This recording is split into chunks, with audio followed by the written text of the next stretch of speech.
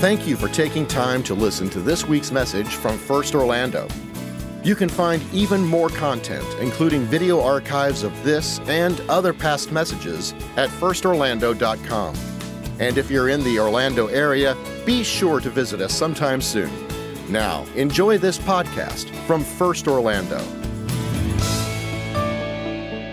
This series called Summer of Impact is really been a surprise to me, and here's why. We chose people that I didn't even know a lot about. I mean, I knew them, just, when you have to study the Scripture and teach the Scripture as much as I have, you're going to know them, but I didn't realize some things, okay? And I'm just going to trust it's going to open your eyes and mind to some things that I believe that God wants to say to you. Now, when I woke up from surgery, and you're probably saying, which one? All of them. I mean, when I woke up from every one of them, I'm going to tell you the weirdest thing happened. Two things God put on my heart. I mean, really put on my heart. One, I want to know this book more. I want to know this book more. Now listen, when I was getting ready to go into surgery, I really didn't need a word from Dr. Phil. I needed a word from Dr. Paul. I mean, I needed a word from this book. I did. I just found myself, the news was on, stuff was on. I'm like, gosh, I can't handle that. I needed this to get me through. And so I just woke up with this sense of, man, I want to, and it's not that I left it. I just feel so much more passion to teach it and to live it and to walk with whatever it says to do. So I made that commitment 16 years ago, and I'm reaffirming that commitment today. I will teach you everything I can about this book. That's the only thing I'm committing myself to do. Second thing, I woke up wanting to go back to Israel. I did. I just wanted to go. I don't know why. I want to see the places again, and I've been there, and I've taught there.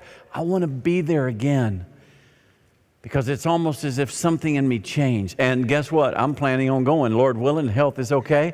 Next year, if you have any questions, any desire at all to go to Israel, you see Danny. Danny is the tour master. I mean, he is amazing at being able to put them together, and just reach out and we'll give you what details we know. But here's what I want to say this morning. I'm going to share some things with you this morning that some of you may have never heard. May challenge you a little bit. I never mind somebody saying, man, can I come see you? I got some questions. Absolutely. But here, I need to warn you. I don't need somebody's book that somebody wrote. I want you to bring this book. And we together will look here to try to really understand what God is saying. That's my only rule. I'm not really good at commentary on commentaries. I will give everything I can to explain this book and understand what did he mean by this. So you are welcome to come, because I can assure you there's going to be a wide range of opinion in this room. The question I ran into about 3 years ago from one of our teenage girls, this is what she said: Pastor, what is available for me as a girl in this church in terms of getting involved and serving and leading? Do y'all let girls do anything? She said, I've never heard, she's been here a long time. She said, I've never heard anybody teach on a woman and how she can serve and be involved in the ministry here at First Baptist. It shocked me. It really hit me. And I thought, you know what? She's right. We haven't. And what that means to me is that there's a whole lot of you, and even those streaming that don't know us, you're going, what do y'all believe? Is there a place for me? Is there a way I can serve? I'm a woman, and I don't know a lot about the Scripture, but I really want to be involved and I want to serve. Is that okay? And I want to give you a simple answer. Yes. Are there cows in Texas? Yes. Yes. There's a place for you. Yes. And I want to show you this woman that we chose to talk about her today. And when we first chose her, I'm like, man, I don't know about her. Now that I know a little more about her, she's an amazing woman. You're not going to believe what she did. I want you to turn to Romans 16. Romans chapter 16. The opening verses, there are 36 people that Paul talks about. Okay? Romans is written by the Apostle Paul. He's talking about his friends, his co-workers, and all that. He names 36 of them to commend, say hello to, whatever. 10 of them are women. Okay, 10 of them are women. And the one particular woman that I want us to talk about is a girl named Phoebe. A girl named Phoebe.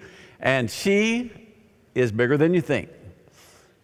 And what I mean by that is her legacy. I don't know how big she was, but I'm just telling you, her legacy is great. I mean, I think about my mom, sitting there with my mom, and I knew in my back of my mind, I'm thinking about this message. And I don't know that my mom understands the impact she made in every church where my father served as pastor. I don't know that she knows the impact she made in me. In fact, I told her we're going to come back for her birthday, which is in September. She turns 92. And I think actually I'm going to drive a 1966 Mustang. Well, I mean, I'm going to drive a Chevrolet. I'm going to drive a Chevrolet pickup, I think. But seriously, we're going to go back and celebrate with her because listen, there's some people in this room, you don't know how useful you have been and useful you can be in the kingdom of God. So let me read a couple of verses, and I want you to make sure you've got it open. Turn it on, whatever it is you do with God's Word, if it's a phone or an app or whatever, just get that text in front of you, okay? Romans 16, verse 1, I commend to you our sister, Phoebe. Our sister, what does that mean? She is one of us. So here's what we know so far. Women can go to heaven. Can we just applaud that? Yes, women can go to heaven. They're going to be there. Our sister Phoebe, all right, watch this. A servant of the church at Cenchrea. How many of you have a version of the Bible that instead of servant, it has deaconess? There you go. See a lot of hands. That's what it is. The word deaconess is the same Greek word for servant. Now, I'm going to deal with that in just a second, so hang on. She is from Cenchrea, which the book of Romans was written. It's a letter to the church in Rome. Paul had not been there. It's written from Corinth. Okay? So Rome is in Italy. Corinth is in Greece. Corinth is where he was for 18 months. Some believe he was in prison there for a part of that time. You know, we're not sure, probably was. And near Corinth is another little port called Cenchrea. By the way, anybody know what happened to Paul in Cenchrea? There's only one reference that we know of his being there. What happened to Paul in Cenchrea? Anybody know? If you're on the stream, put it in the chat if you know. Let me give you the answer, and I'm going to tell you how I know this so well. Paul got his hair cut in Cenchrea. I promise you. Paul got his hair cut. You said, well, why would you remember that? Because in college, I missed that question on a test. It was the only one I missed. And I have never forgotten it. You know how that goes? You just remember those things. He got his hair cut. So what if Phoebe was the hairdresser and he wrote the book of Romans while he was sitting in the chair for her to cut his hair? I don't know. You think that? No, it's probably not possible, right? Just a crazy idea. But Cenchrea and Corinth are close. She's from Cenchrea. Now watch what he says about her. That you may welcome her in the Lord in a way worthy of the saints and help her in whatever she may need from you. For she has been a patron of many and of myself as well.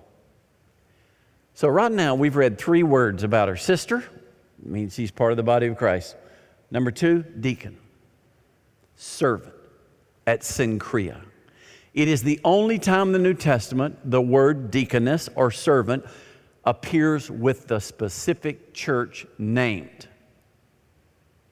That leads many to believe she might have held the office of deaconess. So that brings me to this question.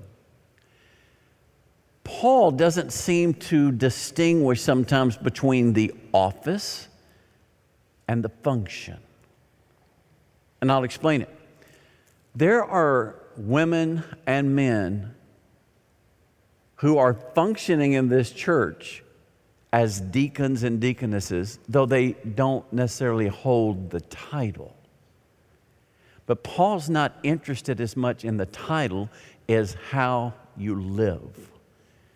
How you live. In fact, he doesn't get hung up in titles, even when he's talking about an office in the church. So I think sometimes we try to put words in his mouth. Was she in an official way a deacon at that church or a deaconess at that church? We don't know. Could she have been? Yes. She could have been. We just know she was a servant. And Paul commends her and he associates her with that church. Now, the third word, patron. Did you see that? She is a patron. He says she's a patron of many, but she's been a patron of myself as well. Did you know that's the only place in the New Testament that word occurs? The only place patron occurs. It's a beautiful word. It literally is a word that means someone who stands by another. Someone who stands by another. Now, a couple of ideas is that a patron in classical Greek, the word for patron is, get this is kind of cool with the Olympics coming up, a manager of an athlete. A manager of an athlete, okay? A manager who makes sure they're in good shape, makes sure they have resources, makes sure they're training, makes sure they have everything they need for the Olympic Games. So is he saying that she was like a manager of somebody, or, you know, making sure somebody had everything they needed to do whatever it is God called them to do? Could be. The other side of that is we know that patron, like we use it today, is a word that means financial supporter. Somebody who made things happen, who helped finance. I think she was a wealthy businesswoman because she was a hairdresser. I'm just kidding. I know better than that from some of you who've given me personal testimony. She was a businesswoman, wealthy, and she blessed people with it, and she blessed the kingdom with it. In fact, you want me to give you a good example of a patron? Frances Ruth. The story Danny told of a woman who had a possession and she wanted that possession to go to the to be given to the church. And so here she sets it up and she does this. That's a patron. And let me tell you something. This church has a lot of patrons. A lot of you, though you have never taught a class, though you've never been on this platform, you have advanced the gospel because of your generosity. What you have done, it is a beautiful word, and he doesn't use it for anybody except her. So that makes us wonder, man, what was she? Was she just financing him or just giving money? And we don't know the answer to it. We just know she had a very important role in the life of Paul and the life of others. Now, there's one more thing she did. But I want to set it up this way. In Scripture, you will find various views on what Phoebe might have done or been, just because of how we think the Scripture teaches what women can do. Okay, so we might as well just jump right into this, all right? I want you to remember some words, okay? Now, these may be big words, so I apologize for that, but let me explain them best I can. The first is there are two terms that describe your approach to how women can be used, not just in the church, but in general in God's kingdom. The first word is egalitarian. Egalitarian is a view that men and women were created equal, and there's no distinction in God's mind on roles. In other words, a woman can do anything that a man can do anything a woman can do. In other words, there's no distinction whatsoever. The second word is the word complementarian. Complementarian believes that men and women were created equal, but they have different roles. And the woman was created to complement the man, and the man was created to complement her. But they have different roles on occasions. I'll give you an example. That's what I hold. Okay? I hold that the Scripture teaches a complementarian view, which means that in a husband and wife relationship, let's take it there, the husband has certain roles and responsibilities that his wife doesn't. Now, I'm not talking about, does that mean that I should keep the books because I'm the husband? Nope. I'd have been bankrupt a long time ago if I kept the books. Rachel is much better at accounting than I am. What about taking out the trash? I got a job there. I'm still employed, so I'm doing fine on that one. It doesn't matter. Divide up what those responsibilities look like. We're not talking about that kind of role. We're talking about when the Scripture calls a man the head of the family. And I know some of you guys like to get off on, oh, I know what that is. That means I'm in charge. No, it doesn't. It means you are highly accountable.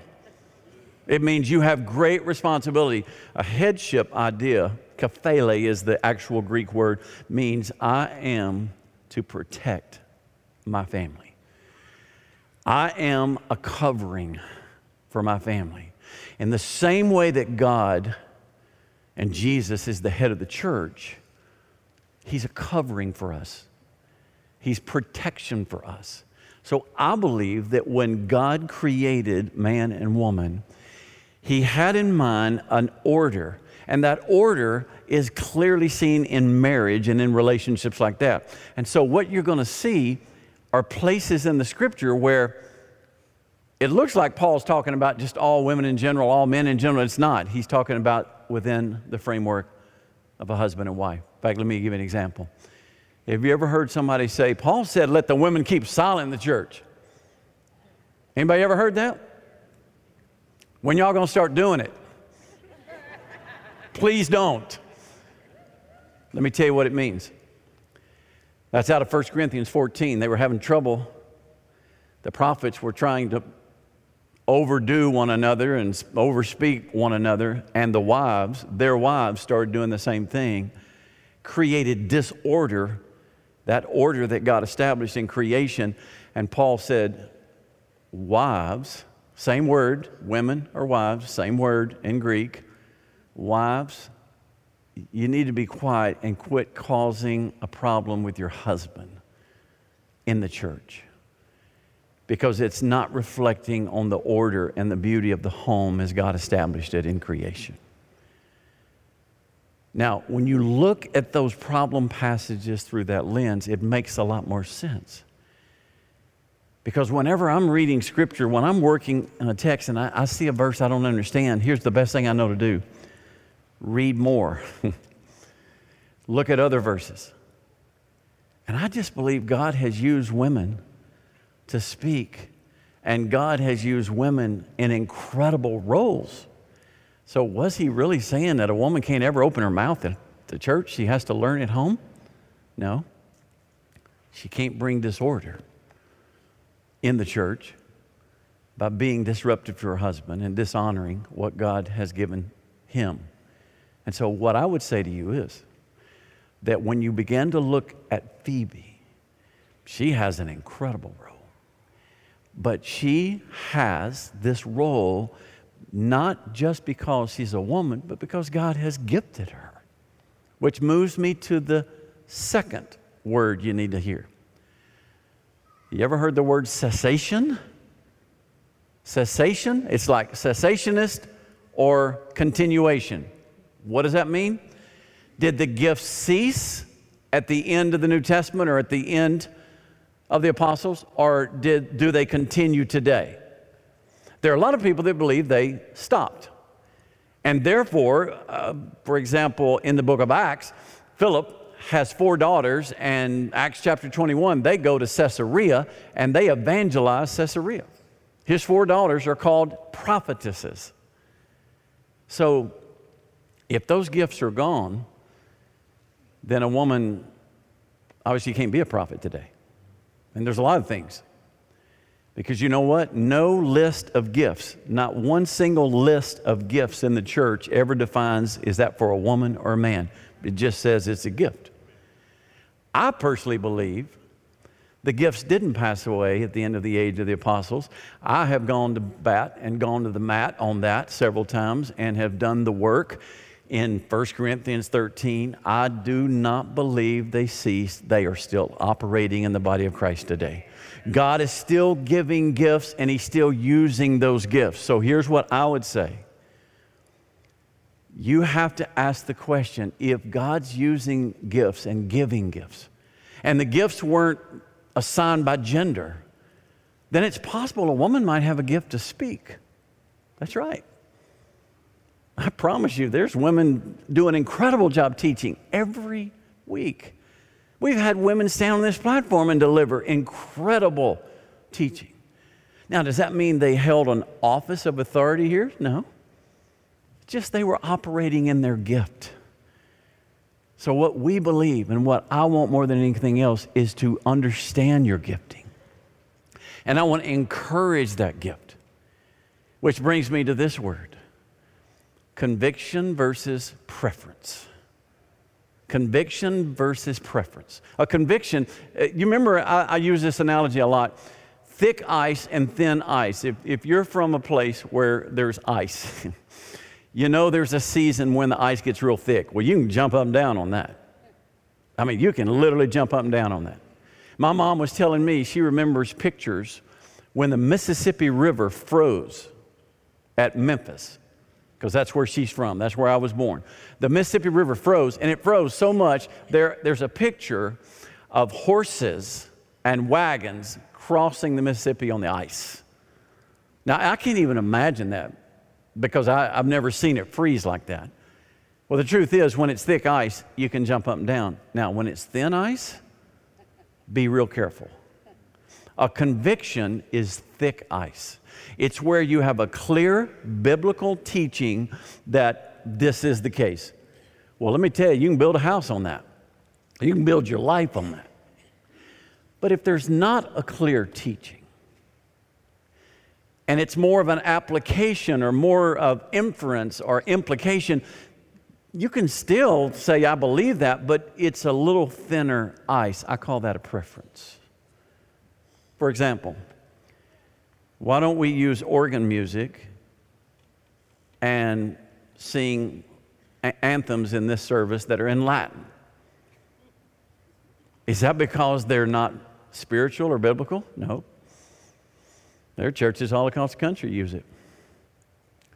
It's just we have a preference. And we try to speak a language of music that connects most with all of you who stream and all of you in this room. So you see, preferences, we can differ. Look at this. If this stage is really what we believe about Scripture, what we believe about women and their role, and men and their role and all, and this is the Scripture, there's going to be some of us that might be standing over here, and there's going to be some standing over there. We got different preferences, but that doesn't mean we're right over here and you're wrong over there. No, it just means it's different. How many of you grew up in a church where they practice the Lord's Supper every weekend, communion every time, every weekend? Raise your hand. And I'm sure streaming, some of you, that's a beautiful thing. Why don't we do it that way? We just try to follow a different type of order. Are we right and everybody else wrong? Nope. Not at all. Just a preference. Just how we apply it. By the way, when you're in a 2-lane road and you're at a red light, can the right lane turn right on red if there's not a sign that says don't? Can you turn right on red? Raise your hand. If you believe that's a Florida law, raise your hand. Police officers are watching. They're looking. It's a law. But did you know it's also a law? You don't have to. You don't have to. So therefore, quit freaking out, blowing your horn, and going nuts on the person in front of you, right? They just choose not to turn. So you see, if we use the same principle as we're talking about this, it just makes a lot more sense. Okay, so here we are. Every church I've ever pastored, I tried to honor the preferences. I had convictions, and those were things I'd really fight for, but there were things hey, no problem. If we prefer to do it that way, that's no problem. It's not a big issue. I've tried to honor that. I was in a deacon's meeting one time where I said, the scripture, and I read it. I said, it teaches this. I won't ever forget this. The deacon looks at me and goes, well, I don't care what the scripture says. We've never done that here, and this is our tradition. Okay, good with me. I mean, that's fine. But here's the danger. If we ever let tradition, which is made by man, cast a shadow on Scripture, which is God's holy word, that's when we get into trouble. So the challenge is to try to work through what's tradition and what's really the Scripture. And so you remember the word conviction and preference. Because people ask me, so what do y'all, what do you believe? And that's usually addressed to me. So what do you believe about ordaining women? And my answer is, I'm not sure what I believe about ordaining anybody. And they go, what do you mean? Because it's not in the Scripture. You say, an ordination service isn't in there? No. There's places where they laid hands on someone and set someone apart, but I think that happened all the time in the Scripture. I was ordained. I had a beautiful little service. It was great. It was awesome. But it was tradition. It wasn't something that came directly off the pages of this book. So people get all hung up on this ordaining women thing. Listen, if we've got a woman and we're asking her to do something here and to minister in some way, we better be setting her apart, which is what the word means. And saying, we are with you and for you and praying for you. So it's not as easy as what we may think. So that's why we give grace. Which brings me to the thing you probably would never dream. One of the things we believe Phoebe did. Was she a believer? Yes. She's a sister. Was she a deaconess? Yes. Was she a patron? Yes. But here's one thing it's crazy. There's a phrase in this verse, and I'm going to read it again, verse 2, that you may welcome her in the Lord in a way worthy of the saints and help her in whatever she may need from you. Now that's written to a church he's never been to, Rome. This is the book of Romans we're reading, right? The letter. Most people believe she carried the letter to Rome. She was the one who took the letter and not only carried it to Rome, but therefore read the letter in front of the church at Rome. In fact, most people you read, that's what we believe, no matter where they stand on all these issues. She carried the letter. Now, let me make sure you understand what I'm saying. The most incredible statement of the gospel.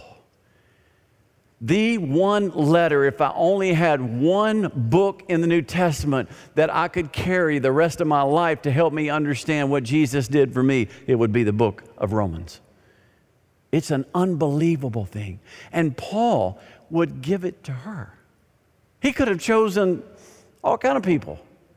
I mean, he could have had guys. I mean, he could have had, but he chose the hair cutter at Cenchrea. What a thought.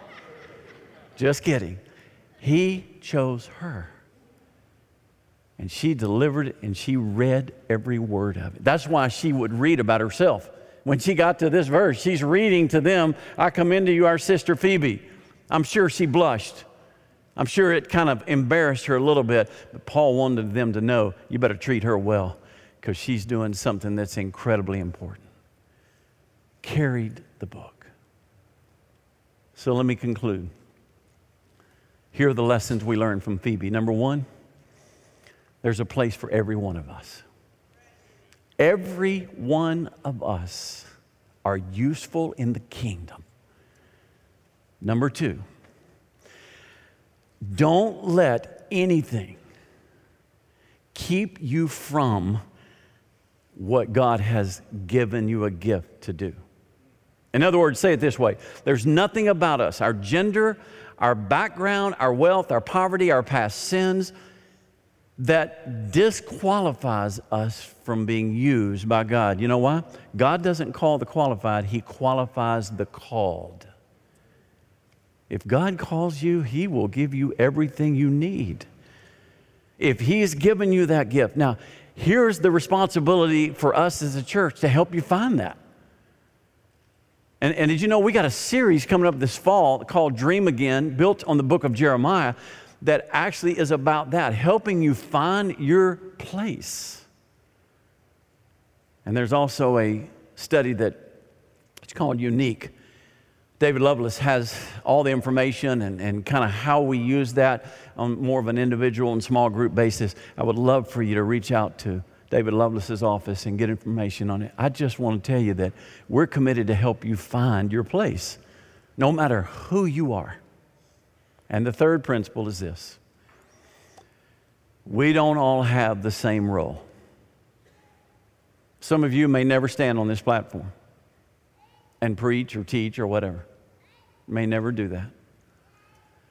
But we have the same goal: glorify our King. We don't have the same role, but we have the same goal. So our desire is to help you to find a way to glorify Him. So the question today, especially for ladies, is not what I can't do in that church. No. It's what you can do here.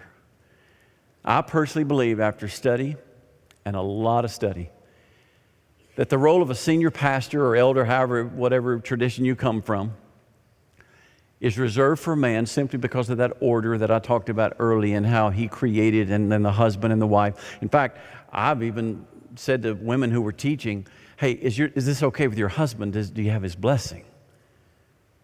Not because I'm questioning her gift. I just want to make sure she's honoring that home and that relationship even with her husband. I do believe there are places that the Scripture speaks to the man being a senior leader in a church. But I've concluded that beyond that, there's just not a limitation for any woman in this church. God gifts you. God calls you. We want to help you find that place, and we want you to serve and find a way. In fact, I'll tell you this: if it weren't for you, we wouldn't be where we are today. Women have carried us. I've been in churches that they probably would have closed if women hadn't stepped up and said, we're going to lead. Thank you for leading. And thank you for being a woman who will be what God needs for His people. Phoebe, thank you for carrying the gospel. So here's the picture. Here's the picture I want you to have. The question for us as a church is, are we doing everything we can to obey the Scripture? If we think a woman can do anything that she's gifted and called to do by God, do we show evidence that we're helping her to do that? Because if we're not helping her to do that, guess what? We're not honoring Scripture. We're not obeying the Scripture. So our commitment is this. Michelangelo, as a sculptor, used to sculpt in a way very unique. He would take, like quartz, sculpting an angel, he would sculpt front, back. Most artists would sculpt from the top down. He would sculpt the front, back, and the reason is because he said, I see an angel in that rock, and I want to set that angel free. Well, let me tell you, when we look at everyone, if I'm standing here looking at you now, and looking into that camera and thinking about all those that are streaming, I see an angel. I see a God-gifted child of the King. And my goal is somehow set you free to do what God called you to do and to be who God called you to be. And for that, thank you, Phoebe, for doing what God called you to do. Now, let me ask you, can we just stop for a moment, bow our heads? Are you willing to do whatever He shows you? Even though you say, well, I don't know if I can do that. Yes, you can. If God speaks, God calls, you can do it. I just want you in this moment to make yourself available and say, Lord, whatever it is, I'll do it. Lord, thank you so much for this church. Thank you for your word that guides us. And so, Lord, help us as we wrestle with some of the problems that sometimes seem to come up when we talk about these things. But God, may your word show us a clear path and give us the courage to follow. Thank you for every person under the sound of my voice. I know you have created them, you've called them, and you've equipped them to be a part of your kingdom. So, Lord, let nothing stand in the way. In Jesus' name, amen. Thanks again for listening to the First Orlando podcast. For more information like our service times, location, and other contact information, be sure to visit us online at firstorlando.com. Have a great week.